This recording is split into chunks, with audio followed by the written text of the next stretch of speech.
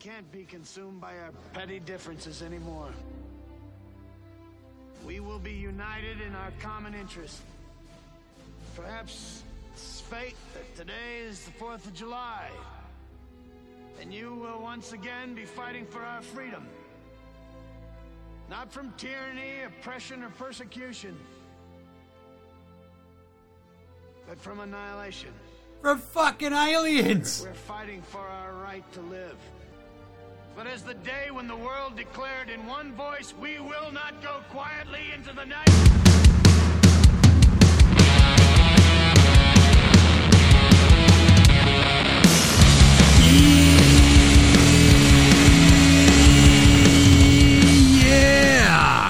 Yeah. NBA Australia, how are you going? How you going? Are you alright? How's your Independence Day going? Monday, July 4, that's right. Oh boy, party time in the States. I did enjoy living in the States every year. Independence Day would be on the telly, and it was the greatest thing ever. You're just like, fuck yeah, America! Time and time again. Anyway, today's show, we've got a couple of massive trades to talk about. KD still wants out. Free agency's going off, which shops. Going to do some free agency winners and losers real quick. I'm your host, James Clements. I'm a writer sometimes. For whomsoever wants to pay me that sweet, sweet folding stuff. Here in a beautifully adorned Larry Armour studio. Sun shining. I've got the mother-in-law looking after the squid. I'll get to that in a second. Oh, jeez. And we're going to take you through all the free agency stuff in a really fun, quick show today. So let's get into it.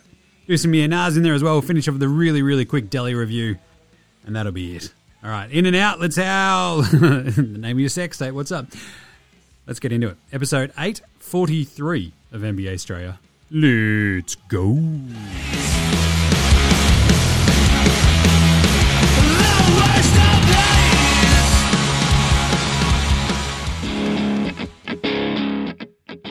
This is Joe Ingles, and you're listening to NBA Australia.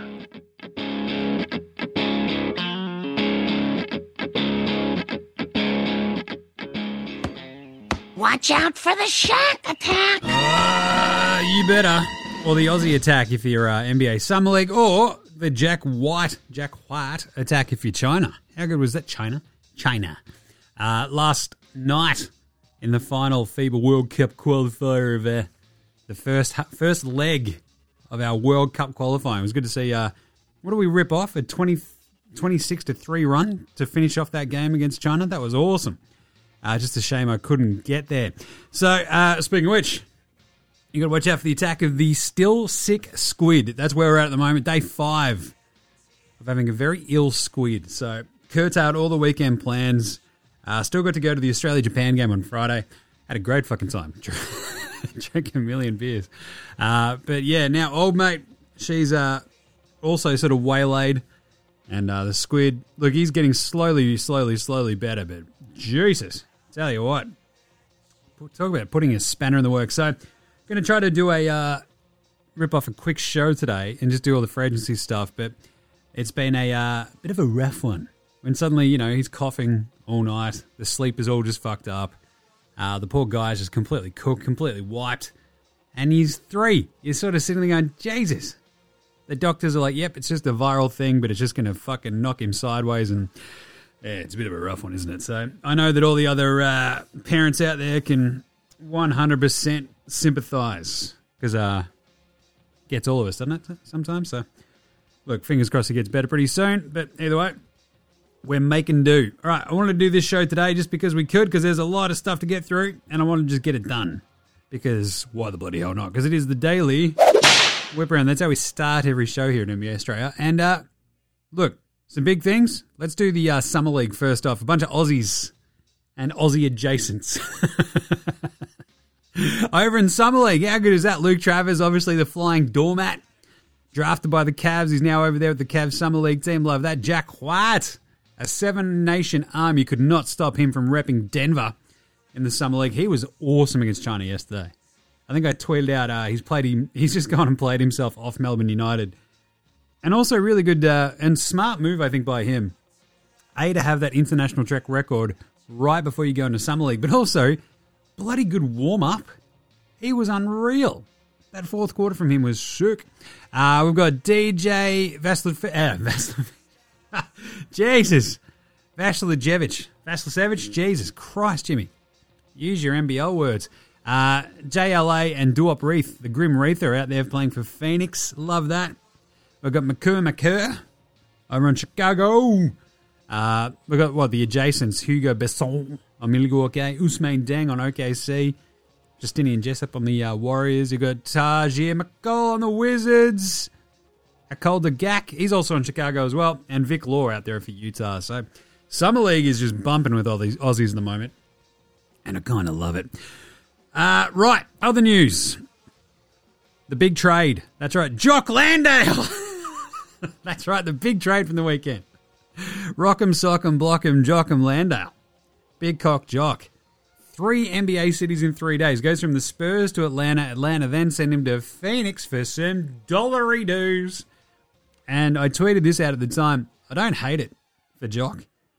At the same time, I didn't hate the landing spot of Atlanta as well, because they're two teams that their center position and their big man rotations could be very, very different. Like within 48 minutes, 48 hours, or 48 days of when Jock lands there, right? So Atlanta, you don't know what they're going to do with Clint Capella or big, that's a tall cocktail, John Collins.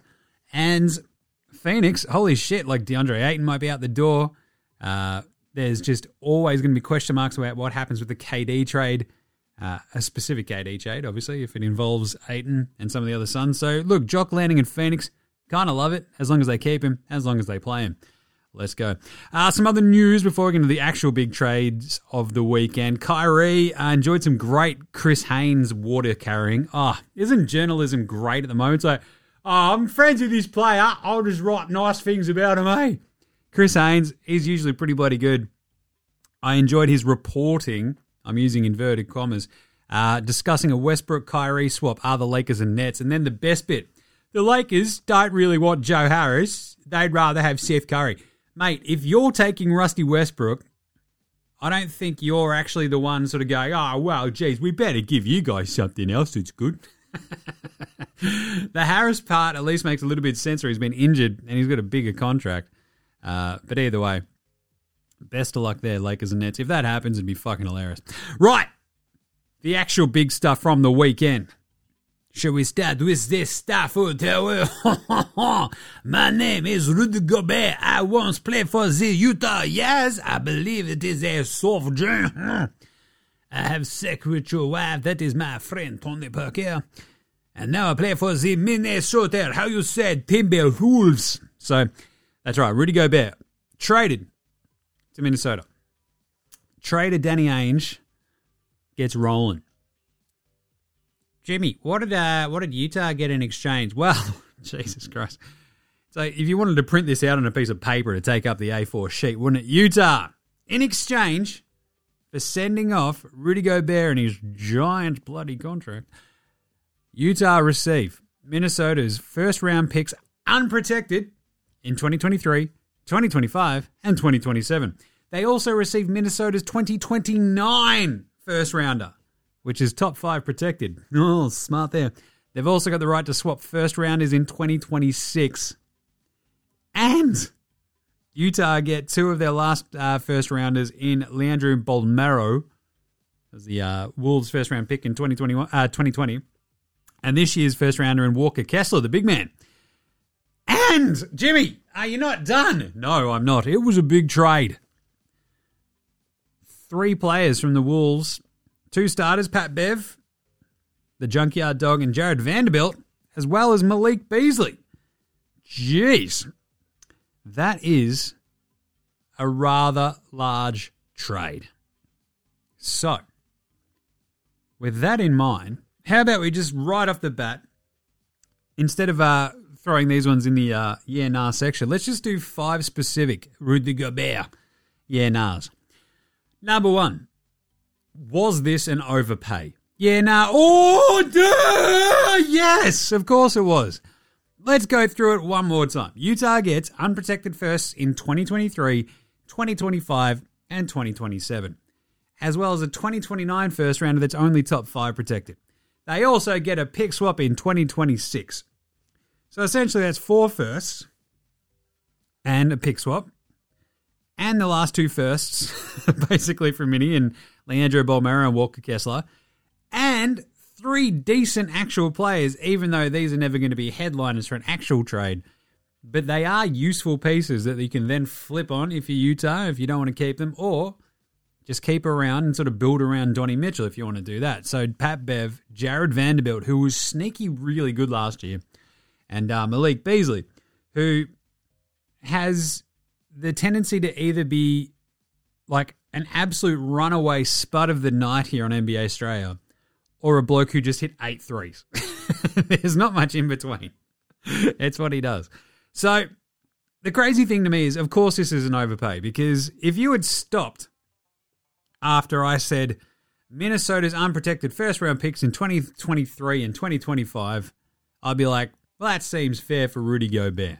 It's a lot of money. We'll maybe throw in a couple of those dudes to make the money work, obviously. So Pat Bev, Jared Vanderbilt, Malik Beasley, 2 firsts. Whoa, that's a pretty big deal. But then it keeps on going for basically an entire other trade. 2027, 2029 top 5 protected, and basically, obviously a 2022 first rounder in this year's guy, Walker Kessler, and Bolmero, as well as Bev Vanderbilt, and who is fucking good, don't get me wrong. And another handy trade piece in Malik Beasley. It's basically if you'd like gone out and traded like twice, rolled it into one, and that's the single Gobert trade. That is chaos to me. So yeah, it's an it doesn't matter how good you are. Like, it doesn't matter that it's, inverted commas again, Rudy Gobert, the star of Tower. Like, yes, it's a defensive player of the year. Yeah, he's pretty big. He's a 7'1", the French rejection, the Stafford Tower. I mean, 3-time defensive player of the year. He is 30. He's only just turned 30. Happy birthday for the other day, Rudy Gobert. But at the same time, he has a pretty hefty $205 million contract that he's working under right now that has, $150 million left on it. So 160 basically, actually. Yeah, $160 million left on that contract. So it's an overpay. Second year, nah. Does that matter? Yeah, nah. Yeah. It does matter that it's an overpay if it is someone who's Rudy Gobert.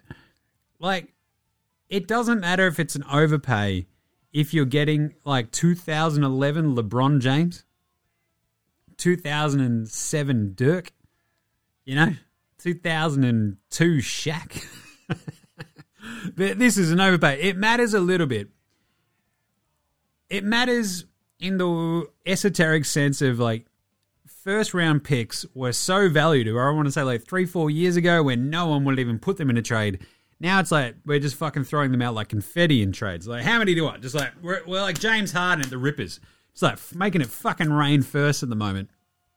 And my point's always going to be, my guiding light is, at the moment, as we've seen with Kevin Durant and Kyrie Irving, you've seen LeBron fucking tiptoe around this idea. It's actually, the Lakers isn't that much fun as I thought. Maybe I will fuck off after my contract's done. I feel like my guiding light, if I'm running an NBA franchise, and, who knows, I basically am. I'm not trading a pick that's more than 3 years away, right? I think my thing is, at 2025, that's where I've stopped if I'm Minnesota. And my thinking is also, with this sort of shit is, where, during your negotiations, where, if you stopped, would the other team still say, oh, yeah, okay, let's call it into the office? Because it feels like Minnesota just went, all right, we'll give you 3 firsts and another pick swap and a bunch of players. And Danny Ainge's got, make it 4 and he's yours. And Minnesota's all right. You got us again, trader Danny. Seriously, you don't think Danny Ainge would have gone, look, 2023, 25, and 27 firsts, and a pick swap in 26, that'll do. Now, I need you 29 top 5 protected first rounder as well, just to fuck them. Like, that's that one point when it comes to negotiations where you're like, to be fair, they probably still would have done the deal with 3 firsts, as well as Walker Kessler, as well as a pick swap.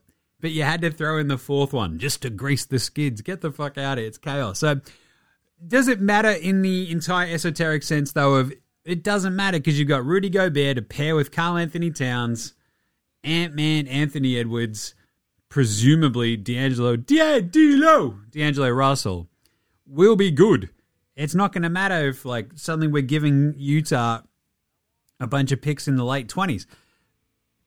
Can you say that with any fucking straight face at this point in the NBA, right? Like, oh, but Jimmy, Ant-Man's only 20, bro. He's only played for a couple of years. He's under contract there for probably 6 to 7 more, including his rookie max extension. We've already got Karl Anthony Towns. Like, we've already essentially, even if Cat wants out, we've still got Ant-Man. We've still got Gobert. Yep, cool. You're right. Injuries never happen. Unforeseen circumstances never happen. And you've traded away like most of you, literally almost all of your picks until the end of this current decade. Just think about it. It's 2029. You'll be handing over like the number 6 pick. That's fucking chaos to me. It does matter in that sense that, yeah, you're going to have to give up something to get something like Rudy Gobert. It matters that you probably throw in too many picks because it stymies what you can do to build around that core anyway down the road because you're suddenly out a bunch of picks and you can't trade those into twining other ones. But still, my point is all the time is like, if you stopped, if you were rattling off the deal, if you stopped, would the other team still say, yep, that's fine, let's call it in? And I think halfway through that deal, Utah are still fine. So Minnesota, I don't know. But is this new owner, new GM vibes? Yeah. Tim Connolly leaves Denver, goes to Minnesota. He's got new owners that he's working for as well, Mark Lore and A-Rod, as they're sort of slowly taking over. A-Rod and Mark Lore want to go bang. Tim Connolly's like, yeah, fuck yeah, let's go bang. I've got a big deal for you. I'm still just concerned that Tim Connolly's like, nah, we better give him like 6 firsts. Doesn't that just... I'd be a little bit worried, but this is always like new GM, new owner vibes. They come in, they have to remake a team. They've got to make a splash. Shouldn't Tim Connolly, who's been around long enough, he should be smart enough to go, look, we can make a splash. If you really want another big guy to pair next to Karl Anthony Towns, that's fine. But maybe let's just like hang out for a second because I don't know if someone's going to top this fucking deal. Like our leverage might get a little bit better once Trader Danny starts calling around a little bit more and goes, oh, well, to be honest, 4 first rounders is enough. So the new owner syndrome is real. But Tim Connolly should also be like experienced enough to go, let's just pump the brakes here, little fellas. Like we don't have to make this trade right fucking now, but here we are. Next up, ultimately, this is number 4. Does this work out on the court? Yeah, nah. I kind of think it can because I feel like the underestimated aspect of this deal is Ant-Man. Anthony Edwards. Dude is 20. He showed some insane flashes last year. And if you listen to the show during this year, you know that I'm a card-carrying member of the Ant-Man fan club, except when he's basically playing, with D'Angelo Russell and Malik Beasley. It seemed like he would have these dips in production, but look, he also played through injury at times this year. But the kind of thing that I look at this from is like we're not building around Karl Anthony Towns ostensibly. We're building around Anthony Edwards, and now he's got 2 giant fucking big men. And I always hate when people are like, oh, we've got dudes on different timelines. It's just not going to work. Oh, yeah? Really? Really? So a dude who's 27, Karl Anthony Towns, well, he's only 26. He's going to turn 27 in November.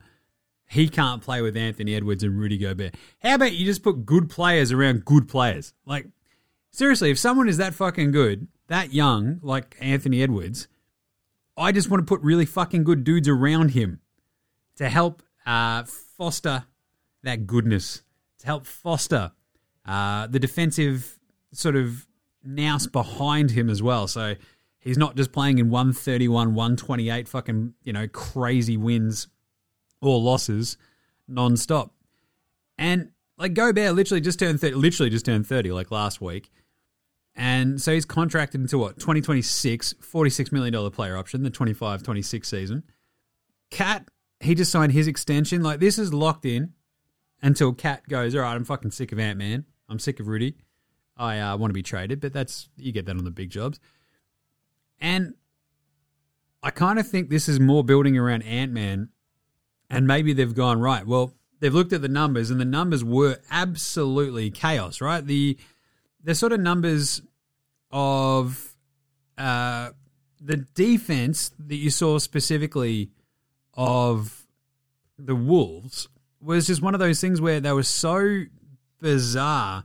What was it? 22nd in opponent field goal percentage at the rim, 25th in second chance points conceded per game, 28th in defensive rebounding rate, and 29th in giving up corner three-pointers. This is how you get around that. You have Rudy Gobert manning the middle. That helps your rim protection. It's helping rebounding. And guess what? If you've got somebody that big back there already, it means your perimeter dudes can stick on their guys. So you suddenly don't have open three-point corner shots left, right, and center. That's how Utah's defense worked. That's why it was so effective. And Utah doesn't have like perimeter players anywhere near the degree, I think, of Minnesota already. So it gets a little bit different now that they don't have Pat Bev. But Anthony Edwards took big strides defensively last year. D'Lo's always going to be a bit of a fucking matador, but you can piece together some fun shit around them. You've got Slow-Mo Kyle Anderson. You've got Taurine the Red Bull Prince. You got some dudes. And this sort of solidifies that defensive side. You let Cat and Ant-Man go to work on offense, and I'm kind of okay with it, right? So that kind of leads us to, I mean, as a player, like you think about the fit of Gobert next to Cat, you free up Cat to roam a bit more, just to play as a power forward. This has always been the Anthony Davis vibe, right? I'm a power forward. I need a center. Just shut up and play center, Anthony. He's like, I don't want to. Now, Cat gets to actually play power forward next to a dominant defensive center. I kind of think, fuck it. Roll the dice, see how it works. If not, you can trade one of them. The problem is always going to be how folks treat Rudy on offense in the playoffs. But, I mean, it feels like with a team like this that you've got Cat, Ant-Man, D'Lo, you've already got more offensive weapons than Utah sort of did with Donnie Mitchell, Bojan, that sort of at least have a little bit more two-way potential as well. So I kind of love it. So speaking of which, after giving up all these assets, does this even make Minnesota a contender? Yeah, nah. I mean, for all that, it's just, at least in the short term, I think you give this 1-2 years of Anthony Edwards developing, you maybe jettison D'Lo for a little bit more depth. Maybe Kyrie. That'd be hilarious. I just feel a little lacking. You got Karl Anthony Towns, the self-described best shooting big man of all time, just slapping the face to Dirk Nowitzki. But I still kind of feel a little bit cold about the pairing. I want to see it work before you can go, they're definitely a contender. But that's kind of the craziest part, right? Giving up all those assets to not like instantly become like a legit threat in the West. Like, I still feel like they're in that Phoenix, Golden State. They might have just jumped up into the Denver, Dallas kind of territory, right? Which, to be fair, is pretty good. That gives you a shot. And if it all comes together, maybe they could be a contender. But at the moment, I'm still a little bit dubious. And an extra bonus one, does Donnie Mitchell now become the next Utah Jazz cab off the rank in Trader Danny's eyes? Yeah, nah. I mean, no one can ever figure out what's going on with Danny Ainge, but also, probably not right now. Like, Woj actually came out and said they've shut down any team who's called about trying to trade for Donnie Mitchell.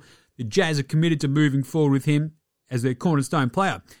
Before I knew that, my initial thought was like, nah, like not right now, because I don't know what trade is out there for Donnie Mitchell after this draft, right? After all the free agents have already signed or re-signed or re-upped, now with Donnie Mitchell as well, he's one of the extra guys on the rookie max extension, so we have that rule that we've all been reminded of ad nauseum the last few days about how you can't have two of those dudes that you've traded for on your team because, yeah, that worked out at keeping guys staying where they were.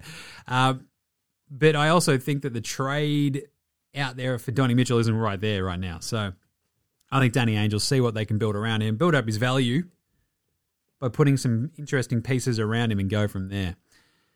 It's interesting. I'll talk about that again later. But anyway, right, next trade. Malcolm Brogdon to the Celtics. Oh, it's a heist, they say. A heist. Love a good heist. Tower heist. It's only a heist if Brogdon's ever fucking healthy again. That dude barely plays. I'm just saying. Seriously. Go back and look at Brogdon. He played 36 games last year, 56 the year before, 54, 64, 48. Oh, but Jimmy, he was the rookie of the year. He on his 24, and he played 75 games in the worst rookie of the year class you could ever imagine back in 2016-17. So he's 29, but he's very handy. So I love this. Danny Tice, Aaron Naismith, Stauskas, Fitz, and Juwan Morgan just to make up the money in a 2023 first rounder from Boston going to the Pacers. So Malcolm Brogdon fills a need. Kind of love it. We'll keep rolling on before we do another yeah nah here. Gallinari going to the Celtics after clearing waivers. Great pickup. Love it. So Gallo was part of the Rock'em, Sock'em, Block'em, Jock'em, Landale trade that also included DeJounte Murray. And Gallo off to the Celtics. Love that. He was always a Celtics fan. So that leads us to the yeah nah. Does Brogdon and Danilo Gallinari, do those pickups make the Celtics the East favourites? Yeah nah. Ugh. Favourites is tough. They just won the East. But you still feel like if Chris Middleton had been healthy, I still want to land on the Bucks coming out of the East this year anyway. So I'm going to go, nah, the Celtics aren't the East favourites in the offseason. I'd still look at the Bucks if they're fully healthy as like a wildly terrifying team that nearly beat the Celtics without Chris Middleton. So I don't know, but one more year of like actual, development from those Celtics, a year playing underneath Imo Udoka. You understand the defensive system a little bit more. You have Tatum and Brown like 1 year older, 1 year wiser. You add Brogdon, an actual sort of point guard, El Presidente himself, an actual legit ball handler if he's healthy, and a shooter off the bench like Gallo. I really like it. It does solidify them right at the top of the East, though, with the Bucks, I reckon. Just saying. And then there was a Kevin Huerter trade. That's right, Kevin Huerter. He goes to Sacramento for Justin Holiday, Mo Harkless, and a future first-rounder. That's a 2024 lottery-protected first-rounder to the Hawks for Huerter. Kind of love that. It's top 12 protected in 25, top 10 protected in 26 as well. So, it could be a late first, essentially. The Kings are also like, yeah, look, where are the Kings? It might go a bit pear-shaped. Jimmy, do you kind of sneaky love this? Yeah, nah, yeah. I love the Ginger Ninja. He's great. Is it because you're a ginger, Jimmy? Yeah, nah, yeah. But at the same time, he's doing it for us. At the same time, he's a good player. Kind of love him. Right, so with all this in mind, let's fly through some of these free agents and then we'll do winners and losers. So over the weekend, Zachy Cakes, Adam Levine, 5-year, $215 million max contract back to the Bulls. Love that. Yusuf Nurkic, hello, Bulls need better. 4 years, $70 million to go back to the Blazers. The other Mitch Robinson, 4 years, $60 million to re-sign with the New York City Knickerbockers of New York City. I reckon the actual Mitch Robinson would be pretty happy with that coin. Just saying. John Wall. We actually have terms on his deal with the Clippers. So after being bought out by the Houston Rockets, 2 years, $13.2 million contract, a.k.a. the taxpayer mid-level. Goran Dragic is off to the Chicago Bulls, 1 year, $2.9 million.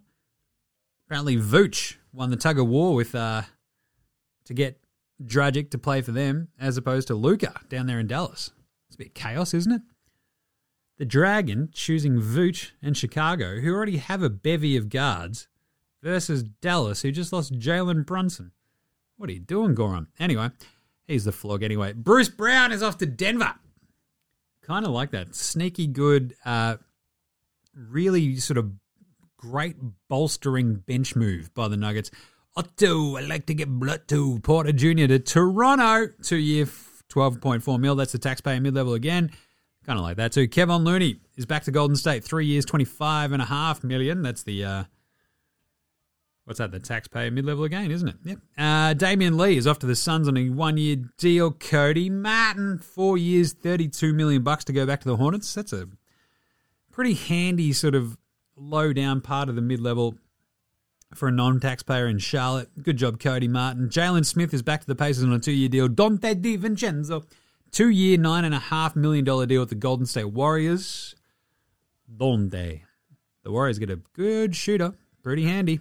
Raul Neto signing with the Cleveland Cavaliers. Derek Jones Jr. back to the Bulls. 2 years, $6.6 million. Robin Lopez, 1-year deal with the Cleveland Cavaliers. Love that backup, big pickup. Robin Lopez, wildly underrated, just so.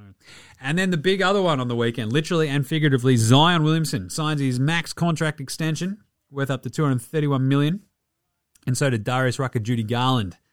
Same vibes, up to $231 million. So those are the ones where it's like $179. It can bump up to $231 if they win MVP, make all NBA teams, all defense teams, etc. So kind of neat. With all that in mind, let's do some winners and losers before we do some quick emails and then get the fuck out of here and come up with some KD trades for you. What do you reckon? Sound good? Good.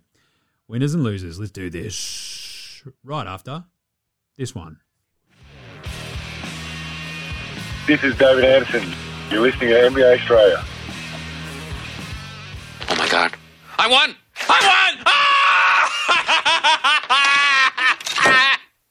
Ah! Recapping our day's top story, the winner. Today's ladder is me, Ken Brockman. That's right. Free agency winners and losers. Let's do it. The Bucks. As we posted, they got Joe Ingles, Milwaukee Bucks 2023 NBA champions confirmed. You've won the offseason when you get jingles. Done. We saw him at the basketball on Friday, checking out his boomer mates, hanging out, talking shit. Good on him. Loved it. On your jingles. But the Bucks, look, they didn't have to do too much. And they sort of just went out, used the mid-level, and went, we'll get a big, tall shooter who can also handle the rock, knows what the fuck to do, and we'll just fill in some gaps. It's a perfect move. Good job, Milwaukee. The Celtics. As I just mentioned, they got Brogdon and Gallo for Naismith in a 23 first. I love it. That's a great move. That cost you fuck all. So, yeah, that's a winner move. Kind of love it. Good job, Celtics. I don't like to say it that loudly, but good on them. The Sixers, they get PJ Tucker. Didn't really like that overpay. They get Daniel House. But on balance, just looking at that Sixers roster all of a sudden by getting PJ Tucker and Daniel House Jr., they just have a couple more multi-positional, flexible dudes that they can throw out there that at least defensively and at least Daniel House, he can just go, right, he might give us more than fucking Furkan Korkmaz. Who knows? But I just kind of like what they did just around the edges. Some classic Daryl Morey shit. But the PJ Tucker thing, it still feels like a lot of money. I still want to know what the guarantees are on that contract. The Kings! What, Jimmy? The Kings are on the winners? Yeah, they got Malik Monk and Kevin Huerter. They pair up Fox and Monk, a couple of college teammates, but they've just put speed and shooting around Fox and Suva, B. I mean, I love that. Give me Darren Fox. Give me the Souvlaki King, Domantas Sabonis. You put Buddy... Buddy's over on there in Indy, but you put around like the rest of that Indy... I'm just getting all mixed up, trying to fucking speed through this. Slow down, Jimmy. Take a deep breath, mate. Take a deep breath. So the Sacramento roster with Fox, Huerter, Harrison Barnes, they've got Davion Mitchell. You've got your man Keegan Murray who's out there lighting it up in Summer League. I just kind of liked getting Monk and Huerter for not a giant amount of sacrifice, right? They have a weird, fun sort of team now. Darren Fox, Huerter, Harrison Barnes, Keegan Murray, the Souvlaki King, Davion Mitchell, Malik Monk. Like, it's kind of not bad. And Kings fans are losing it. 40 wins, baby, here we go. It's like, yeah, I kind of like it a lot. Yeah, you never know with the Kangs, but there might be, I'm fascinated to know what their over-under is going to be. The Pelicans, they're winners, signing Zion to a long-term max. That's huge because, like, literally and again, figuratively. Because, during this season, if you'd given me odds, like, Jimmy, what do you reckon, like, the odds are on Zion actually signing the rookie max extension with the Pelicans? You'd be like, shit. I know they're still pretty high because it's a lot of money. and he can't get the money anywhere else. But damn, all that talk, after all that talk, I mean, you've got him until he pulls an Anthony Davis for at least 5 more years. So it's pretty good. It's also a bit of a nice bit of proof that if you go, fuck it, let's just be good and like pull some win nowish kind of moves around a young star, and you get good dudes around him, like CJ McCollum, stuff like that. Like maybe the young star might go, fuck it, this is cool. We might have a bit of a future here. Let's stay. I love it. But at the same time, like I've got a feeling like Zion could look around the league and go, oh, God, what is a better situation right now than like Dyson Daniels, CJ McCollum, Spindles, Ingram and co. And you're like, yeah, they're a good team. Portland, I kind of like their weird half rebuild, reboot, whatever. They get Gary Payton II. They bring back Nurk. They give Anthony Penny Simons $100 million. They get Jeremiah Grant, but they feel just that little bit more solid than they did. You know, if Shaedon Sharpe works, kind of like it. And if you just wanted to keep Dame, that's cool. Good job, Portland. The Clippers, they get John Wall for fuck all, but now, look, they've still got probably too many players, but on balance, I think just getting John Wall, who hasn't played for like a year and a half, just gives you at least like another sort of, you know, arrow in your quiver. You might have to jettison some players, but at the same time, you don't, like this sheer depth of that Clippers team is now absolutely chaos, right? Like, because if you go through it and you think, well, Paul George, Kawhi,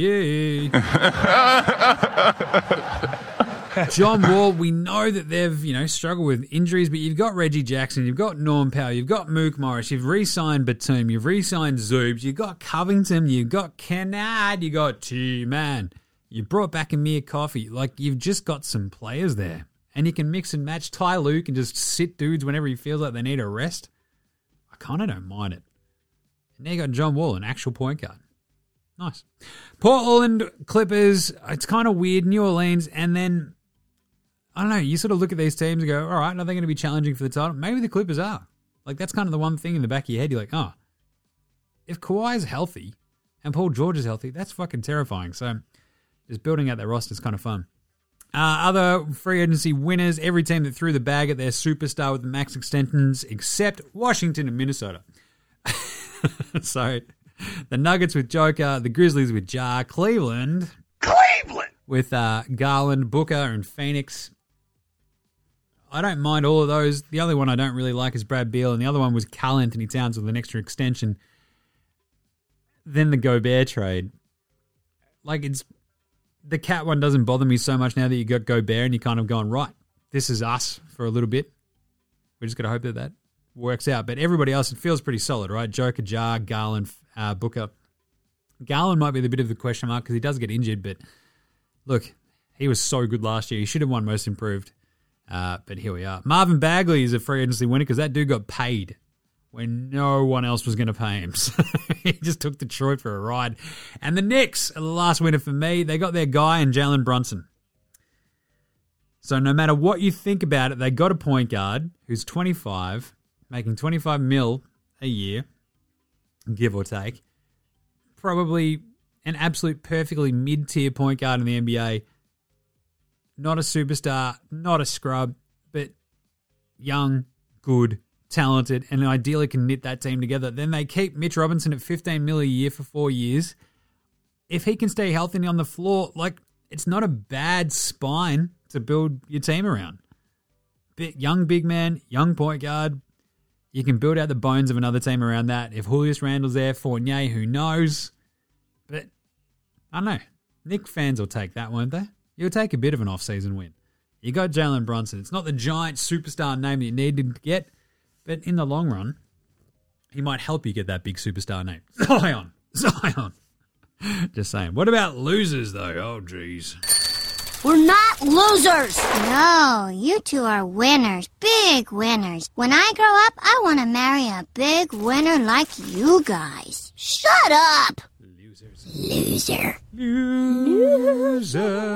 Losers. That's right. The free agency losers so far. Look, Atlanta and Minnie, the two teams that pull off massive trades. We get DeJounte Murray going to Atlanta, Minnesota go for Gobert.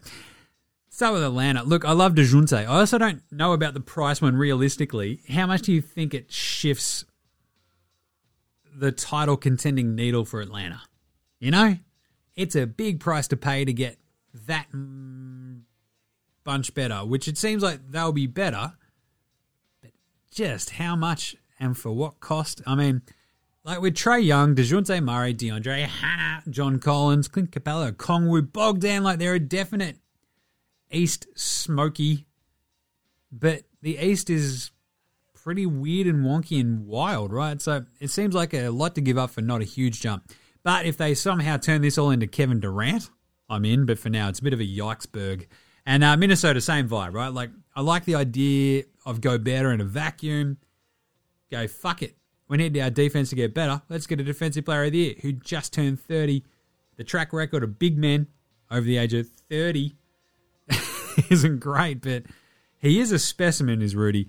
I just still hate that price. Like, it's just so much. I'm fascinated by the fit, but on balance at that price range, it's going to be a loser for me, Bob. So Minnesota. Look, I love the slow-mo Cole Anderson move. They get Taurine back. It's just that's a big. It's just too much. Too many picks. Jesus. 6 picks. What are you doing? Washington, radical. You gave Brad Beal $250 million. I'm just going to check. How far has Brad Beal taken you before Washington? That's right. Fucking nowhere. So, yeah, awesome. Great job. Your losers there. He's definitely asking out in December, isn't he? The Suns. Oh, Jimmy. That's a bit of a dump on. Yeah, but so they've signed Josh Okogie. They've traded for our man Jock Landale. Big cock Jock. Doesn't it feel that if the Suns had a different owner, one that isn't currently under investigation for alleged shitty workplace stuff, we're waiting for that hammer to drop. I'm surprised it didn't drop this weekend, actually, you know, around 4th of July, everyone's away, but at the same time, this is a news frenzy time for the NBA. So watch out for the mid-August dump when it comes to Robert Sarver. But also, like, if they had have been owned by somebody else, like DeAndre Ayton would have been paid a year ago, and we wouldn't be having like the DeAndre Ayton sort of staring competition. At the same time, though, if he had been signed a year ago, maybe he wouldn't be in wanting out and being a very obvious candidate for being in a Kevin Durant trade. So the thing about with the Suns and why they feel like losers here is that they've been tabbed as like the KD leader, and we'll get to the 5 KD trades in just a sec. But I'm sure it's a great idea. Like Booker and KD, cool. Chris Paul, rad.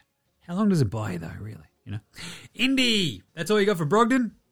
I mean, you got a first, you got Naismith, but that first is going to suck, and it's hard not to feel like they could have gotten a little bit more. Golden State, I'm just a little bit meh. I don't mind the Dante DiVincenzo pickup. They keep Looney, but losing Gary Payton II, Juan Toscano Anderson, Otto Porter. Look, they're always going to be able to get other dudes who want to come and ring chase, but it's not balanced. It's a bit to lose. That's the problem is, you know, with Golden State, you fly that close to the sun, you spend that much money, any move that you make is going to cost you a fucking fortune. So Golden State are always going to lose some dudes. It's what happens when you win a title. Your price tag goes up. So way to go, Gary Payton II, JTA, and Otto Porter for getting paid, though. Utah fans are losers because, like, you now know what it likes to be a fan of a team that, you know, runs on the whims of Danny Ainge. Like, if he doesn't see the contender, he's burning it down. I do wonder if Donnie Mitchell is going to be the, 2004 to 2007 Paul Pierce. Like, your lodestone star that Danny Ainge just sort of keeps around and builds around. But I don't know. It's going to be an interesting ride for Utah fans. And same with Spurs fans. They're also losers because it's going to be rough for a bit, I reckon. Look, at least it does seem like the direction is, fuck it, we're tanking. We'll go get our next Tim Duncan next season with Victor Wembanyama, and then it'll all be worth it. But, you know, good job. The Lakers, I kind of feel like they're off-season losers. Look, everybody seems to be down on Lonnie Walker. I don't get that at all. I think he's like fun fit next to LeBron and AD and co. And it just sort of tells you how little other folks pay attention to the Spurs. But for the Lakers, it feels like signing almost exclusively clutch clients is just hilarious, right? Like, is Rob Pelinka just passing notes from Rich Paul now? like, oh, we need to sign this guy, Jeannie. Okay, cool. Jesus, Lakers. The losers, the designated rookie max extension guy rule. when you can't trade for two of them. I understand that this was designed to keep dudes in the cities, teams, places that drafted them. Where you can't have two of them. But now we're getting to the first real time where dudes who have gotten that rookie max have hit a point where they're up for trade. And it actually feels natural. Like Bam can't be traded in like a Kevin Durant trade.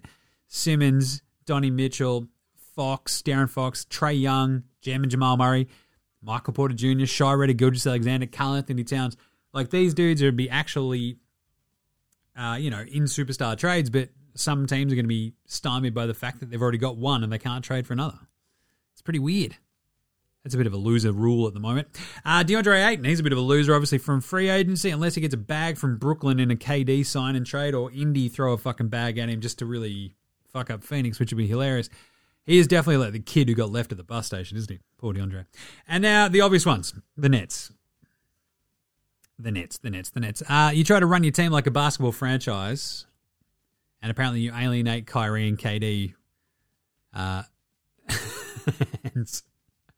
it all just comes burning down like that quickly. It's hilarious. My favorite thing is like they go, well, Kyrie, we want to run our team like a basketball franchise. We want to have a couple of options when it comes to your contract. He's like, fuck you. And Kevin Durant's like, yeah, I'm going to go with this guy who just wasted a year of my fucking career last year because he's a prick. What a moron. But they've also the Nets have had a 3-year stretch where they've been in the news seemingly the entire time for all the wrong reasons. They get the Harden trade done eventually. That all falls apart. They get Simmons. He never plays. Kyrie cracks the shits. He's been a fucking lunatic the entire time. Now it's all gone to shit. I was, however, flip side, very tempted to have the Nets as winners. Why is that, Jimmy? Well, because now you can trade KD and Kyrie, stop dealing with their prima donna bullshit, and just build around Ben Simmons and his prima donna bullshit. But at least it's more of a blank slate, you know? Sean Marks, he's a free agency loser. That dude just gets paid to deal with pains in the ass, doesn't he? Jesus. Hired to fix all of Billy King's bullshit. Has it all hijacked by KD and Kyrie. His handpicked coach, he has to fire him because KD and Kyrie fucking cracked the sads about Kenny Atkinson benching DeAndre Jordan and wanting to play Jared Allen because apparently KD and Kyrie don't have fucking eyes and couldn't see that DJ was cooked 4 years ago. And Sean Marks is now fucking getting submarined by the second coming of Gandhi and Kyrie, and now might have to, trade Kevin Durant and Kyrie Irving and build around Ben Simmons. That dude must be getting no sleep. Anyway, and the last one, Kevin Durant. He's my free agency loser so far. It's great for him to be talked about, I guess. Oh, my Q rating's through the fucking roof, mate. But it's hard not to think that his reputation takes another big hit out of this shit show, doesn't it?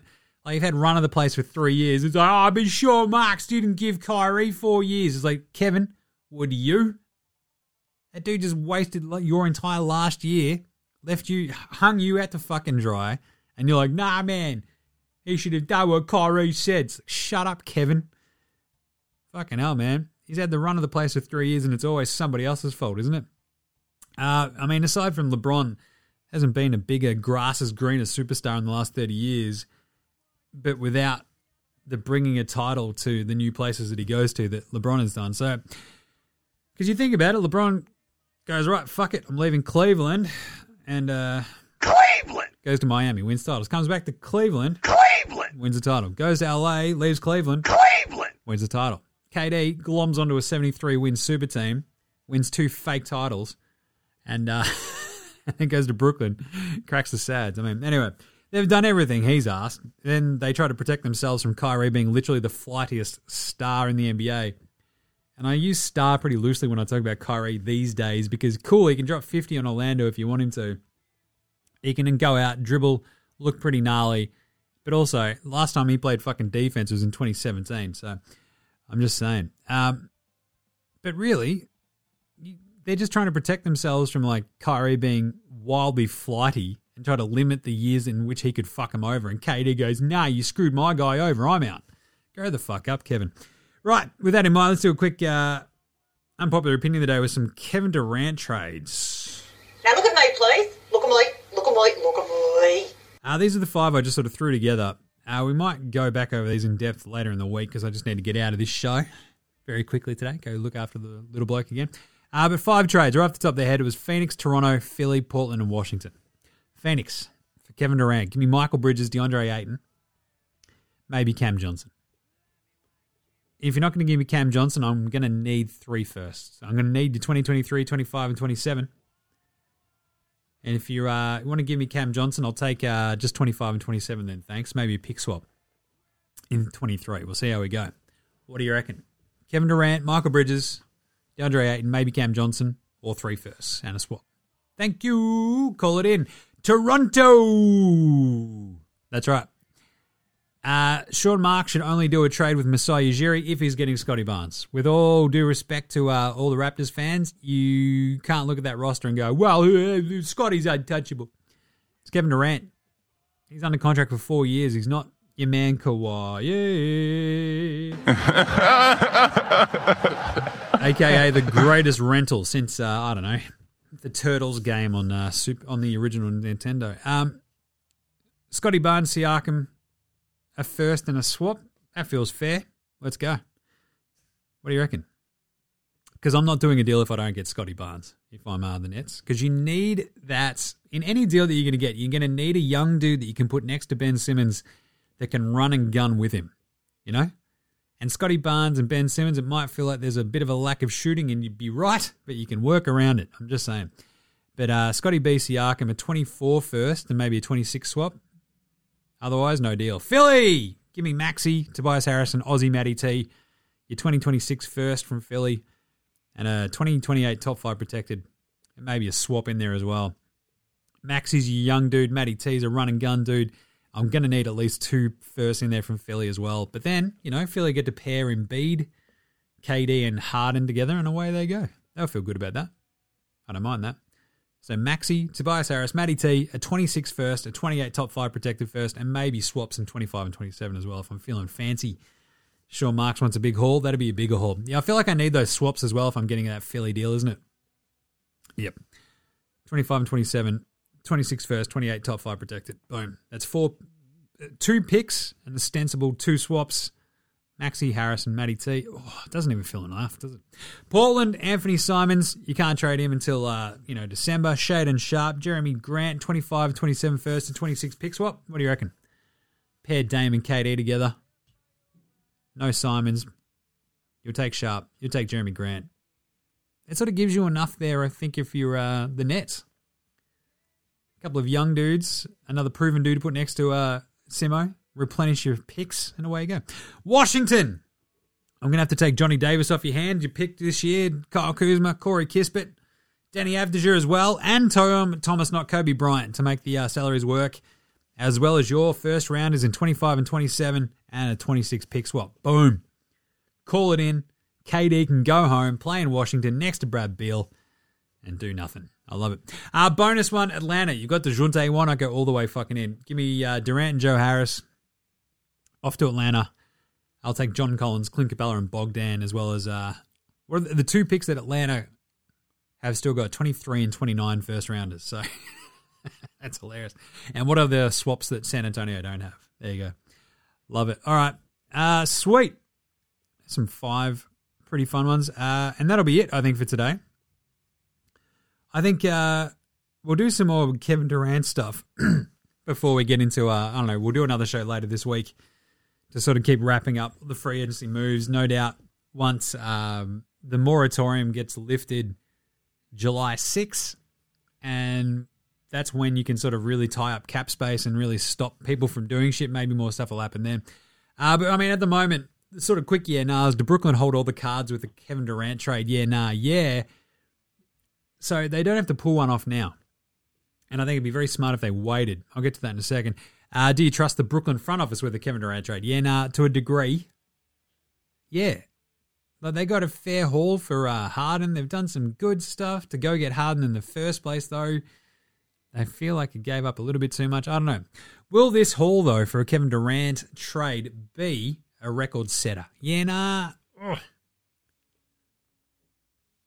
Can you see another team doing what Minnesota did to go get Rudy Gobert? That's just so many picks. I don't know if another team would look at that and go, yeah, we could do more. Which is weird to think about, right? Rudy Gobert fetching more than Kevin Durant.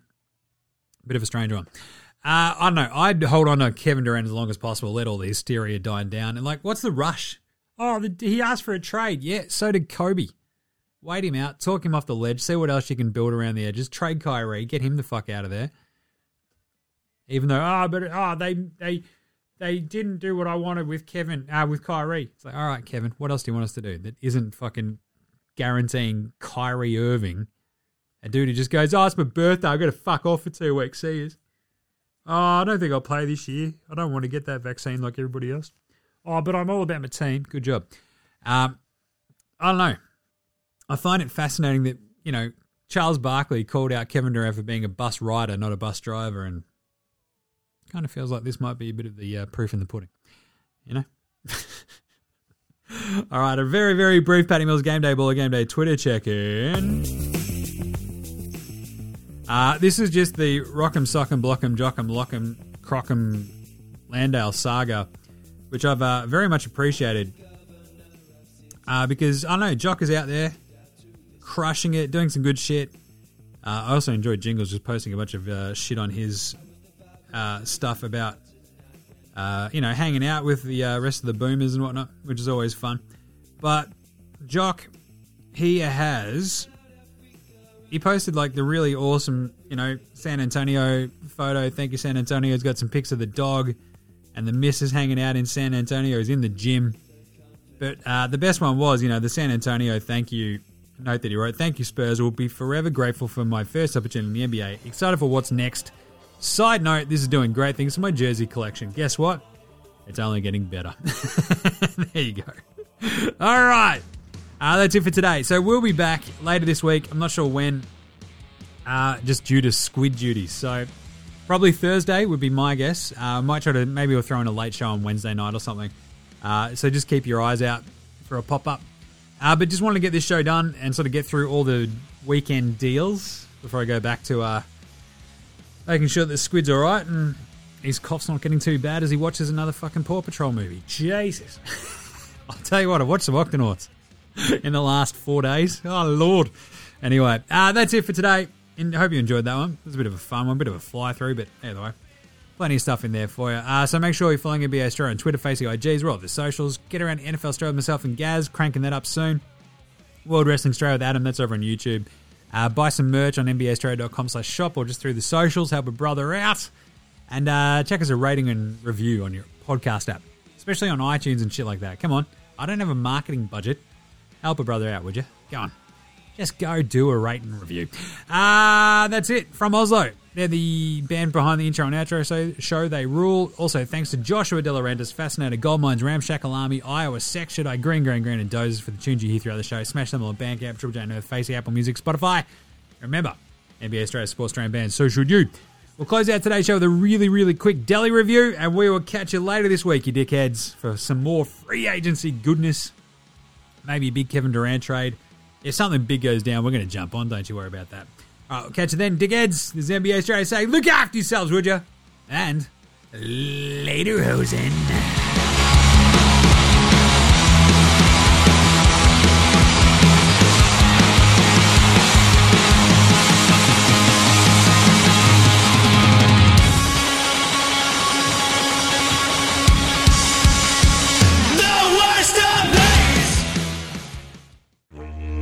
Oi, how the fuck are you? It's your mate Deli over here, just swinging by for my usual sort of pop culture pop-in review for NBA Australia, innit? And I've got to tell you about a pretty bloody good week. We came out, hanging out in Melbourne, hanging out with the other Boomers boys and shit, shooting around, shooting the shit, sinking tins, smashing cunts, like fucking we smashed China, we smashed Japan, it's fucking sick ass, had a good time, the shots going in, feeling pretty good. Just waiting for that NBA call up again, I'm always ready, stay ready, that's a Deli fucking way, eh? So yeah, they bloody good. But yeah, I just enjoyed showing all the other boys, all the Boomers, like all of Melbourne's sights and shit, like, just smashing all the bars, going to Cherry, going to Heartbreaker, all the cool bars that I like going to, and like that one that's on the middle of the Yarra and shit, like we just went down there after the fucking game one day, just took them all down there, me and Chris O'Golding, like he just popped in.